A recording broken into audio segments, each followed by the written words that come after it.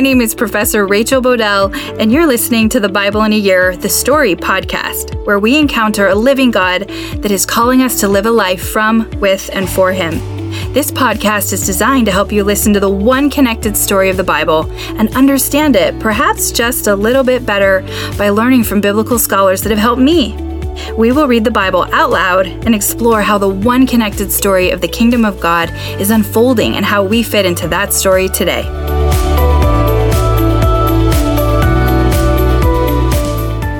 This is day 148, and I'm reading from the NIV version of the Bible, 2 Kings 6-7, Hosea 4-7, and Psalm 103.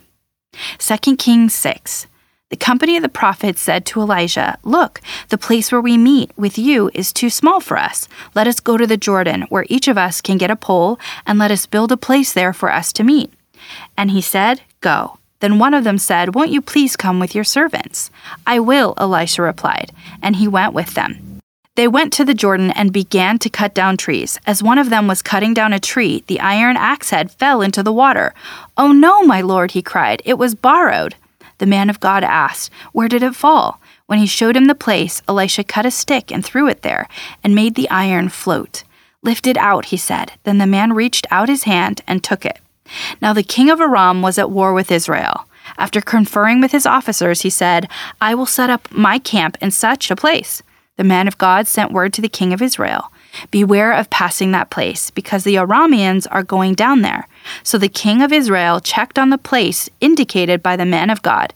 Time and again, Elisha warned the king, so that he was on his guard in such places. This enraged the king of Aram. He summoned his officers and demanded of them, "Tell me, which of us is on this side of the king of Israel?" "None of us, my lord the king," said one of his officers.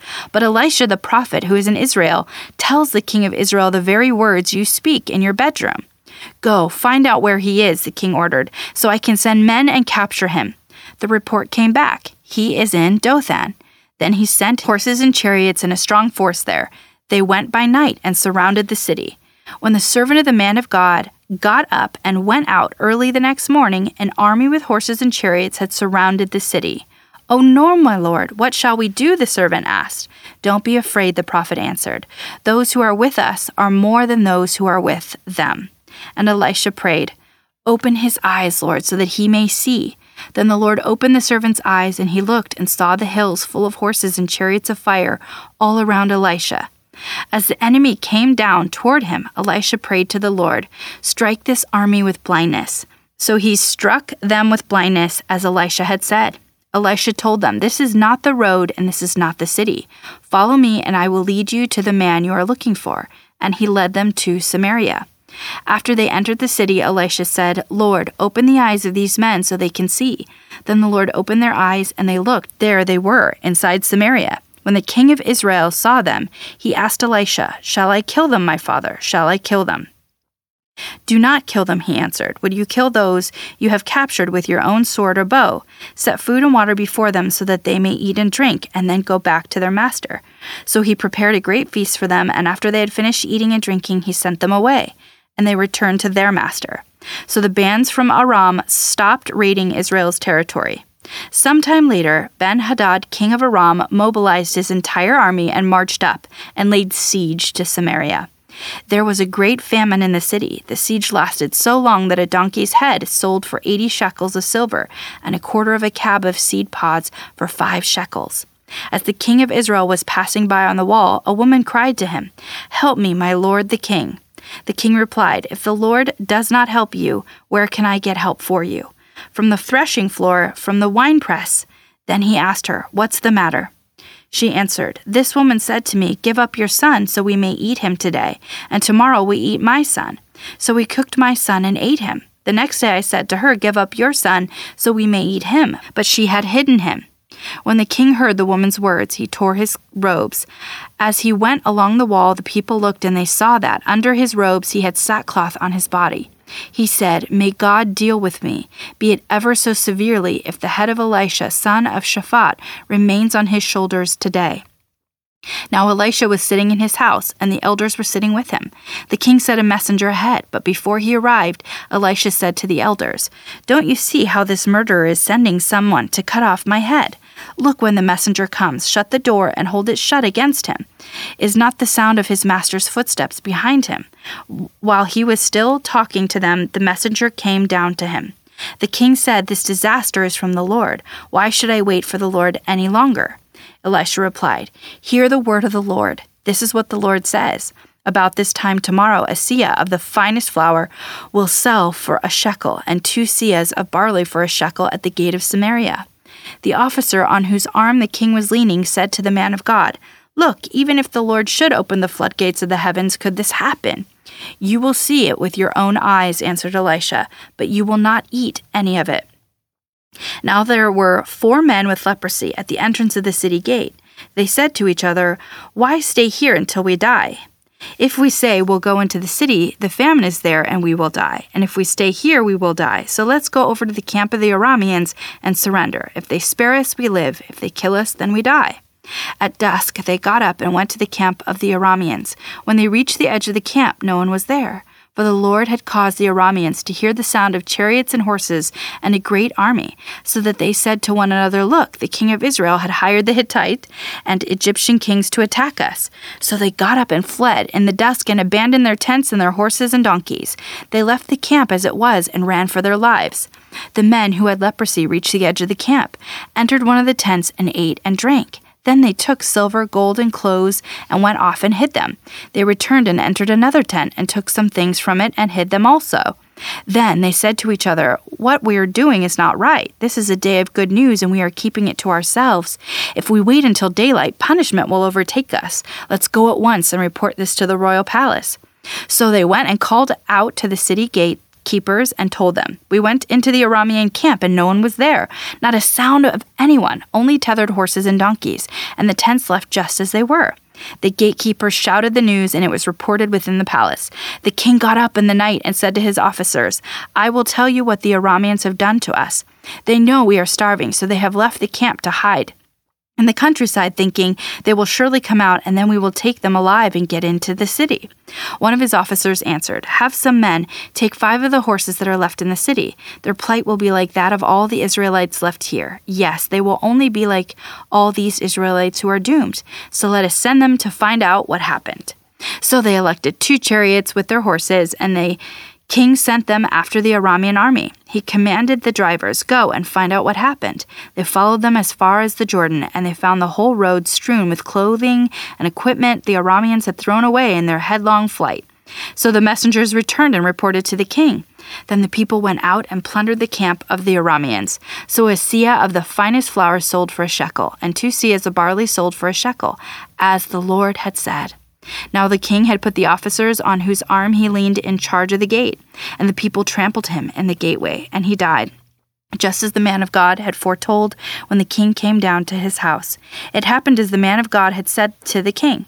About this time tomorrow, a seah of the finest flour will sell for a shekel, and 2 seahs of barley for a shekel at the gate of Samaria. The officer had said to the man of God, Look, even if the Lord should open the floodgates of heaven, could this happen? The man of God had replied, You will see it with your own eyes, but you will not eat any of it. And that is exactly what happened to him. For the people trampled him in the gateway, and he died. Hosea 4. Hear the word of the Lord, you Israelites, because the Lord has a charge to bring against you who live in the land. There is no faithfulness, no love, no acknowledgement of God in the land. There is only cursing, lying, and murder, stealing and adultery. They break all bonds, and bloodshed follows bloodshed. Because of this, the land dries up, and all who live in it waste away. The beasts of the field, the birds in the sky, and the fish in the sea are swept away. But let no one bring a charge, let no one accuse another, for your people are like those who bring charges against a priest. You stumble day and night, and the prophets stumble with you. So I will destroy your mother. My people are destroyed from lack of knowledge. Because you have rejected knowledge, I also reject you as my priests. Because you have ignored the law of your God, I also will ignore your children. The more priests there were, the more they sinned against me. They exchanged their glorious God for something disgraceful. They feed on the sins of my people and relish their wickedness. And it will be like people, like priests. I will punish both of them for their ways and repay them for their deeds. They will eat but not have enough. They will engage in prostitution but not flourish, because they have deserted the Lord to give themselves to prostitution. Old wine and new wine take away their understanding. My people consult a wooden idol, and a divine's rod speaks to them. A spirit of prostitution leads them astray. They are unfaithful to their God. They sacrifice on the mountain tops and burn offerings on the hills, under oak, poplar, and terebinth, where the shade is pleasant. Therefore your daughters turn to prostitution, and your daughters-in-law to adultery. I will not punish your daughters when they turn to prostitution, nor your daughters-in-law when they commit adultery, because the men themselves consort with harlots and sacrifice with shrine prostitutes. A people without understanding will come to ruin. Though you, Israel, commit adultery, do not let Judah become guilty. Do not go to Gilgal. Do not go up to Beth-aven. And do not swear as surely as the Lord lives. The Israelites are stubborn, like a stubborn heifer. How then can the Lord pasture them like lambs in a meadow? Ephraim is joined to idols. Leave him alone. Even when their drinks are gone, they continue their prostitution. Their rulers dearly love shameful ways. A whirlwind will sweep them away, and their sacrifice will bring them shame. Hear this, you priests. Pay attention, you Israelites. Listen, royal house. This judgment is against you. You have been a snare at Mizpah, a net spread out on Tabor. The rebels are knee-deep in slaughter. I will discipline all of them. I know all about Ephraim. Israel is not hidden from me. Ephraim, you have now turned to prostitution. Israel is corrupt. Their deeds do not permit them to return to their God. A spirit of prostitution is in their heart. They do not acknowledge the Lord. Israel's arrogance testifies against them. The Israelites, even Ephraim, stumble in their sin. Judah also stumbles with them. When they go with their flocks and herds to seek the Lord, they will not find them. He has withdrawn himself from them. They are unfaithful to the Lord. They give birth to illegitimate children. When they celebrate their new moon feasts, he will devour their fields. Sound the trumpet in Gibeah, the horn in Ramah, raise the battle cry in Beth-aven, lead on Benjamin. Ephraim will be laid waste on the day of reckoning. Among the tribes of Israel, I proclaim what is certain. Judah's leaders are like those who move boundary stones. I will pour out my wrath on them like a flood of water. Ephraim is oppressed, trampled in judgment, intent on pursuing idols. I am like a moth to Ephraim, like rot to the people of Judah. When Ephraim saw his sickness and Judah his sores, then Ephraim turned to Assyria and sent to the great king for help. But he is not able to cure you, not able to heal your sores. For I will be like a lion to Ephraim, like a great lion to Judah. I will tear them to pieces and go away. I will carry them off with no one to rescue them. Then I will return to my lair until they have borne their guilt and seek my face in their misery. They will earnestly seek me. Come, let us return to the Lord. He has torn us to pieces, but he will heal us. He has injured us, but he will bind us up our wounds. After 2 days, he will revive us. On the 3rd day, he will restore us, that we may live in his presence. Let us acknowledge the Lord. Let us press on to acknowledge him. As surely as the sun rises, he will appear. He will come to us like the winter's rains, like the spring rains that water the earth. What can I do with you, Ephraim? What can I do with you, Judah? Your love is like the morning mist, like the early dew that disappears. Therefore I cut you in pieces with my prophets. I killed you with the words of my mouth. Then my judgment go forth like the sun. For I desire mercy, not sacrifice, and I acknowledge of God rather than burnt offerings. As at Adam, they have broken the covenant. They were unfaithful to me, therefore. Gilead is a city of evildoers, stained with footprints of blood. As martyrs lie in ambush for a victim, so do bands of priests. They murder on the road of Shechem, carry out their wicked schemes. I have seen a horrible thing in Israel. There Ephraim is given to prostitution. Israel is defiled. Also for you, Judah, a harvest is appointed. Whenever I would restore the fortunes of my people, whenever I would heal Israel, the sins of Ephraim are exposed, and the crimes of Samaria revealed. They practice deceit. Thieves break into houses, bandits rob in the streets, but they do not realize that I remember all their evil deeds. Their sins engulf them, they are also before me. They delight the king with their wickedness, the princes with their lies. They are all adulterers, burning like an oven whose fire the baker needs not stir, from the kneading of the dough till it rises. On the day of the festival, our king, the princes, become inflamed with wine, and he joins hands with the mockers. Their hearts are like an oven. They approach him with intrigue. Their passion smolders all night. In the morning it blazes like a flaming fire. All of them are hot as an oven. They devour their rulers. All their kings fall, and none of them call on me. Ephraim mixes with the nations. Ephraim is flat loaf not turned over. Foreigns sap his strength, but he does not realize it. His hair is sprinkled with gray, but he does not notice. Israel's arrogance testifies against him, but despite all this, he does not return to the Lord his God or search for him. Ephraim is like a dove, easily deceived and senseless, now calling to Egypt, now turning to Assyria.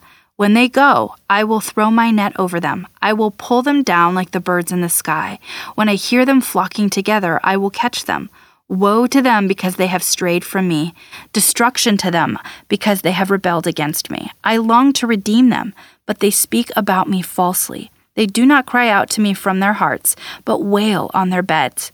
They slash themselves, appealing to their gods for grain and new wine, but they turn away from me. I train them and strengthen their arms, but they plot evil against me. They do not turn to the Most High. They are like a faulty bow. Their leaders will fall but the sword because of their insolent words. For this they will be ridiculed in the land of Egypt. Psalm 103. Praise the Lord, my soul. All my inmost being, praise his holy name. Praise the Lord, my soul, and forget not all his benefits, who forgives all your sins and heals all your diseases, who redeems your life from the pit and crowns you with love and compassion, who satisfies your desires with good things, so that your youth is renewed like the eagles. The Lord works in righteousness and justice for all the oppressed. He made known his ways to Moses, his deeds to the people of Israel. The Lord is compassionate and gracious, slow to anger, abounding in love. He will not always accuse, nor will he harbor his anger forever. He does not treat us as our sins deserve, or repay us according to our iniquities. For as high as the heavens are above the earth, so great is his love for those who fear him. As far as the east from the west, so far has he removed our transgressions from us. As a father has compassion on his children, so the Lord has compassion on those who fear him. For he knows how we are formed. He remembers that we are dust. The life of mortals is like grass. They flourish like a flower of the field. The wind blows over it, and it is gone, and its place remembers it no more.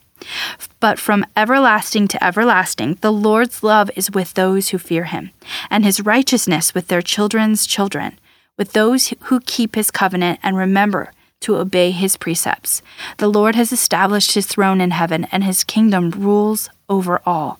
Praise the Lord, you his angel, you mighty ones who do his bidding, who obey his word. Praise the Lord, all his heavenly hosts, you his servants who do his will. Praise the Lord, all his works, everywhere in his dominion. Praise the Lord, my soul.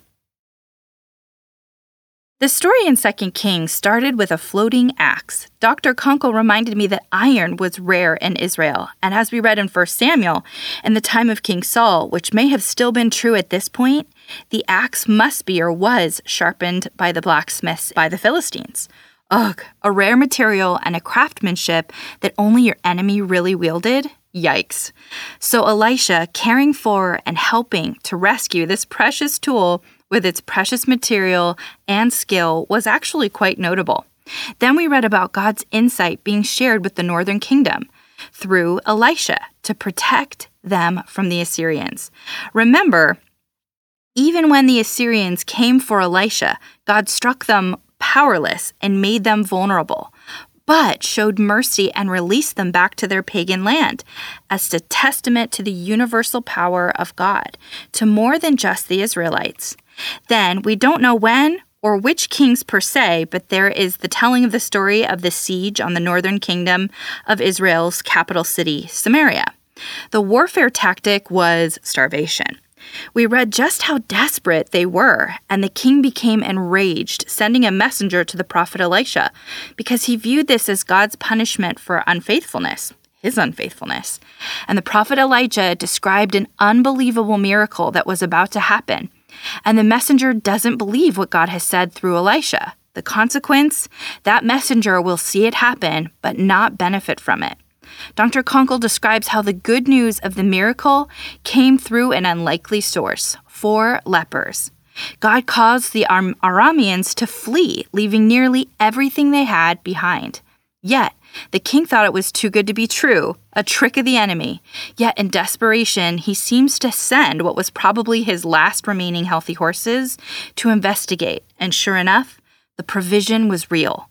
The northern kingdom of Israel, Samaria, was provided for.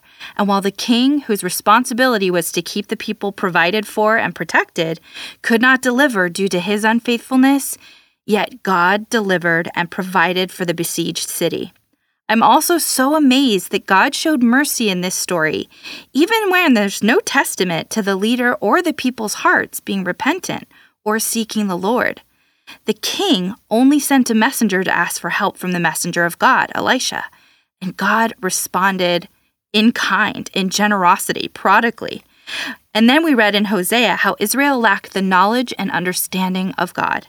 Dr. Mackey points out how the Hebrew word yada means more than information or intellectual knowledge, but personal experiential knowledge, because personal experiential knowledge of God is transformational to our hearts and behaviors. While information or knowing about something is more associative and perhaps aspirational than deeply personal and transformative types of knowledge. I often try to clarify for my students in the early part of a class that information or Google searching something and knowledge are different things, and how I, even as a professor, cannot give or have them upload knowledge. I can give them information. Information can be Google searched or presented, but until that information is moved through discovery by asking questions, making observations, summarizing, analyzing, evaluating, and then moving to experimentation. And I can set up experiences and experimentation and allow for application of that information and knowledge. But until then, it cannot and is not knowledge. Until, I think it was Dale Atkins, he has a cool TED Talk. He says, knowledge happens when you can retrieve the most suitable information in a given context at the right time and use it to be helpful, to add value or reduce risk. Also consider our very own social media. How many people we know personally versus we think we know them, but we've never met or done life with a person, and we only know the story they present and share. We haven't worked together towards a shared purpose with meta goals like physical survival and human flourishing on the line. I notice how missions and study abroad experiences, at least in my own life, and then I've run some study abroad, so observing others, bringing people into these close relationships, purpose-driven experiences, yada, personal knowledge based on shared experience where multiple purposes and needs are prioritized and traded off to care for those around us and to follow the mission or the goal. To know God personally and to know of Him are very different things. Most of us know this from our own experience. The people of Israel had pushed God so far out of their lives that they seemed to only remotely know of Him, somewhat. How do we avoid this in our own lives? Remember throughout the Pentateuch, remember the story, come close to the details, focus on God, His name, putting Him on display and our role in His story, not His role in ours. And we must seek atonement and help others navigate to Jesus for atonement. Intercede in prayer, and we not only speak to God, but we create a space to listen to God, reading His Word, making a space for our hearts to soften and take in His voice, His signal over all the noise of our busy lives, being prodigally generous and needy for the Lord, grateful for all He gives us no matter the circumstance. It all helps us to abide and dwell in a close personal relationship with Him, where truth and transformation are the most likely to be found and fortified in us. Hosea is pointing out to Israel that hypocrisy will never do. Hypocrisy happens when it's about the appearance of sacrifice and our atonement to God, but when our hearts and behaviors break the commandments and practice injustice and unrighteousness. Something interesting about hypocrisy I studied in my dissertation is that it can be intentional and someone can have nefarious intent. But more likely, it's apathy and indifference that gets us to a place of not even realizing the paradox of our own heart and our own behavior. May we all be reflective and willing to hear the Hosea, the messenger from God in our lives, to make corrections to hypocrisy and pursue the Lord with Shema, our whole heart, remembering the story and pursuing Yada, a personal and transformational relationship with the Lord, not just knowing of Him, but knowing Him with our own heart.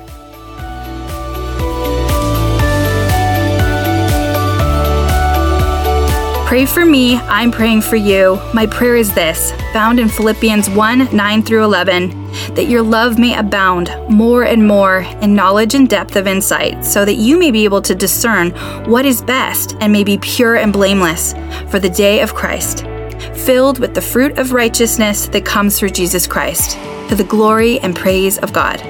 What is this fruit?